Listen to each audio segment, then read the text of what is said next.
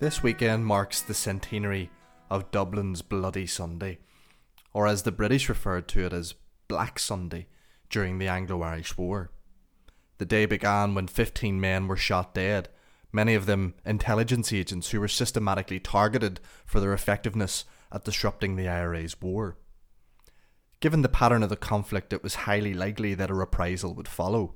As it transpired, one did arrive in brutal fashion at Croke Park during a Dublin versus Tipperary GAA football game. Security forces turned up at the ground and engaged the crowd and some players with gunfire, resulting in the deaths of 14 civilians.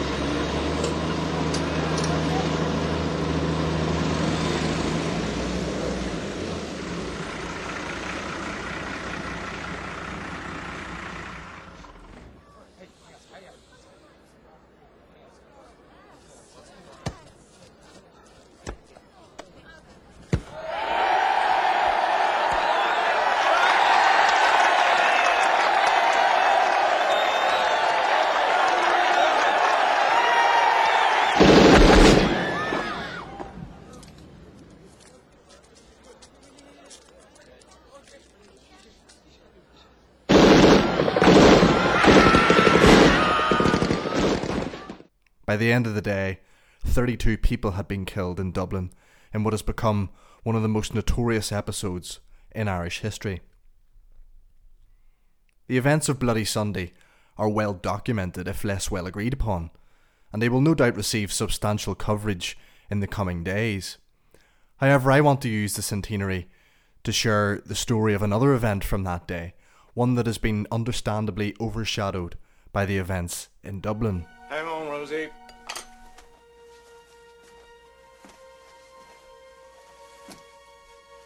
Clean sheets, I think.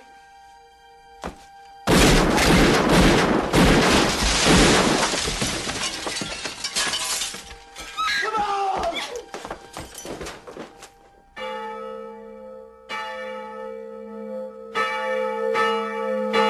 To the sound of church bells at 9 a.m. on Sunday morning of 21st of November 1920, as the IRA's Bloody Sunday hit squads moved towards their 15 victims. A desperate search for an East Belfast military man was underway in a remote area of County Cork. Born in Middletown, County Armagh, Captain Joseph Thompson was the son of Mr. Joseph Thompson, who lived at Ardnagreenagh, Knock Road in East Belfast. Captain Thompson had served as a commissioned officer in the First World War with the Manchester Regiment, and despite being hospitalised with wounds in 1917, he survived the war. Thompson had been a student at Queen's University in Belfast before he took up teaching as a profession. Then, for 3 years, he was a senior science master at Methodist College before moving to Winchester, where he took up a similar role. When the First World War broke out in August 1914, he immediately volunteered himself and subsequently received a commission in the Manchester Regiment. During the war, he served for a year in Salonika from 1915, before being posted to France with his battalion in May 1917, where he served out the remainder of the war.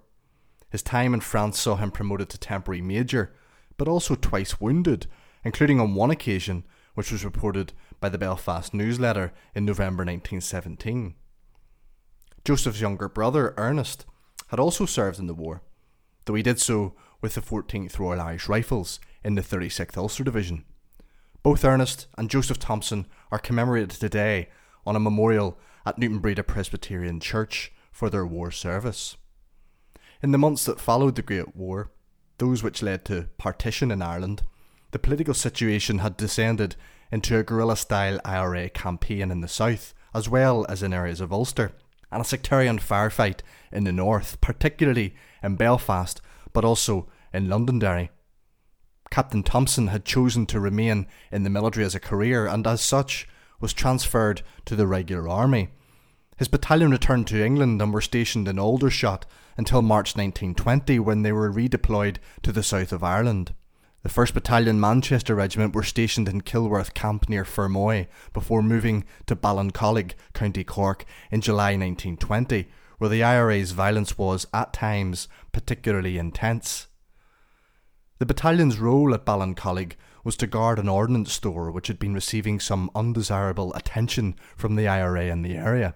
The IRA had been engaged in ambushes and raids on security forces up and down the country in their quest for weaponry to fuel the armed campaign against the British. The IRA brigades in the rebel county were, in many ways, the cutting edge of the entire military campaign.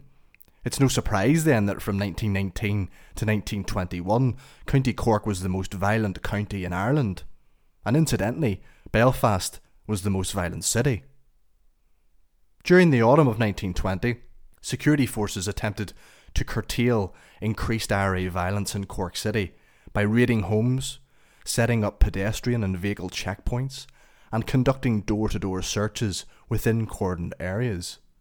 To try and discourage support for the IRA, they also engaged in reprisals intended to damage the local economy. Such attacks escalated in the latter part of November 1920. Then, on Saturday the 20th of November 1920, Captain Joseph Thompson, who was the battalion's acting intelligence officer at the time, left the military barracks in Ballincollig on his military-issue motorcycle, apparently to visit a house in the Macroom area. Later that evening, it was noted that Thompson had not returned to the barracks at Ballincollig. Though due to his role as intelligence officer, it did not cause much alarm. The next morning, Sunday the 21st November, Thompson still had not returned, and a search party was sent out to the house at Macroom. However, it quickly transpired that Thompson had never been there. This was now a cause for concern for the army, even more so when they received information that on the evening of the 20th, a boy who had been returning from Cork to Ballincollig was warned not to proceed along the road, as an officer had been kidnapped in the vicinity.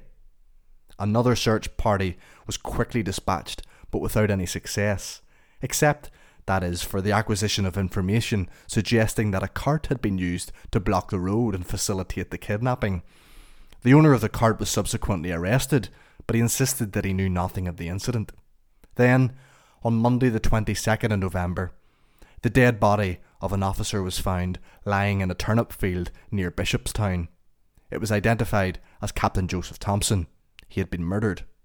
On his journey, Thompson had ridden into an IRA ambush, where he was captured and executed at Model Farm Road between Ballincollig and Cork City. 2 auxiliary intelligence officers had gone missing in the same area 2 weeks previously, and this may have been the reason why Thompson was in the location.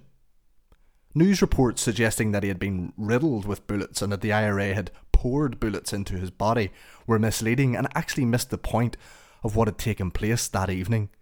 Thompson had been blindfolded and shot twice in the head at close range.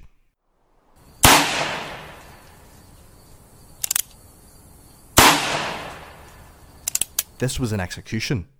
But why?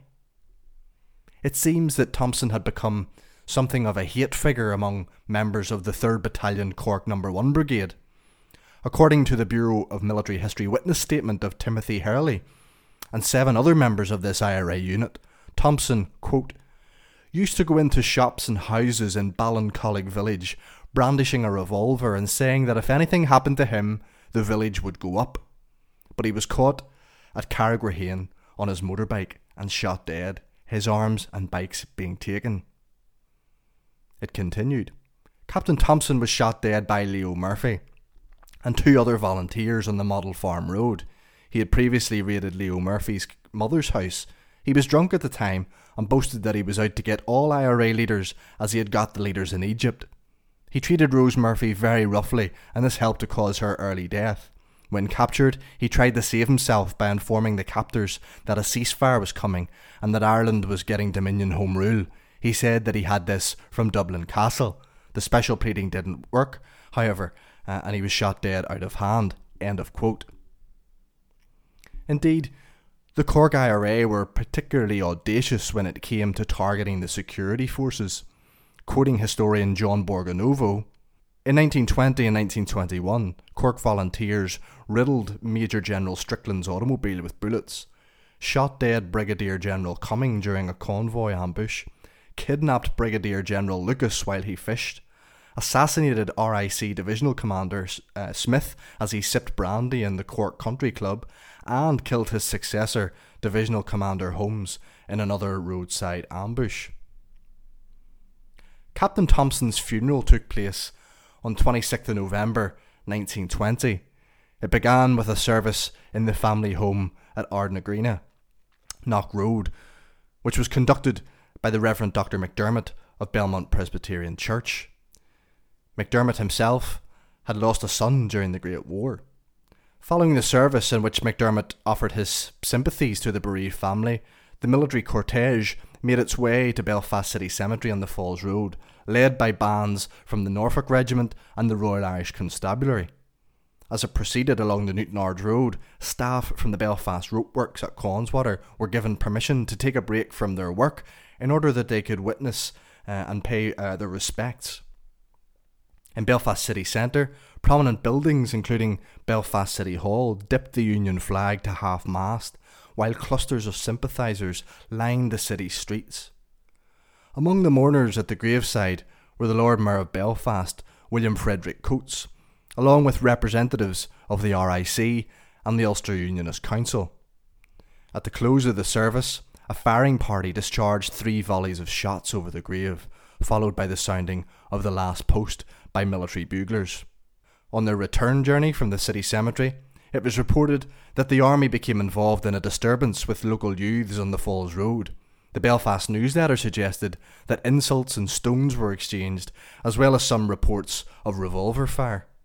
Following the killing of Captain Thompson, there were successive nights of violence in Cork from the 23rd of November, the day after Thompson's body was found, until the 2nd of December, when alleged members of the security forces set fire to 7 Sinn Féin meeting halls and 13 other premises in the city of Cork. The arson campaign culminated in the infamous burning of Cork on the 11th of December 1920.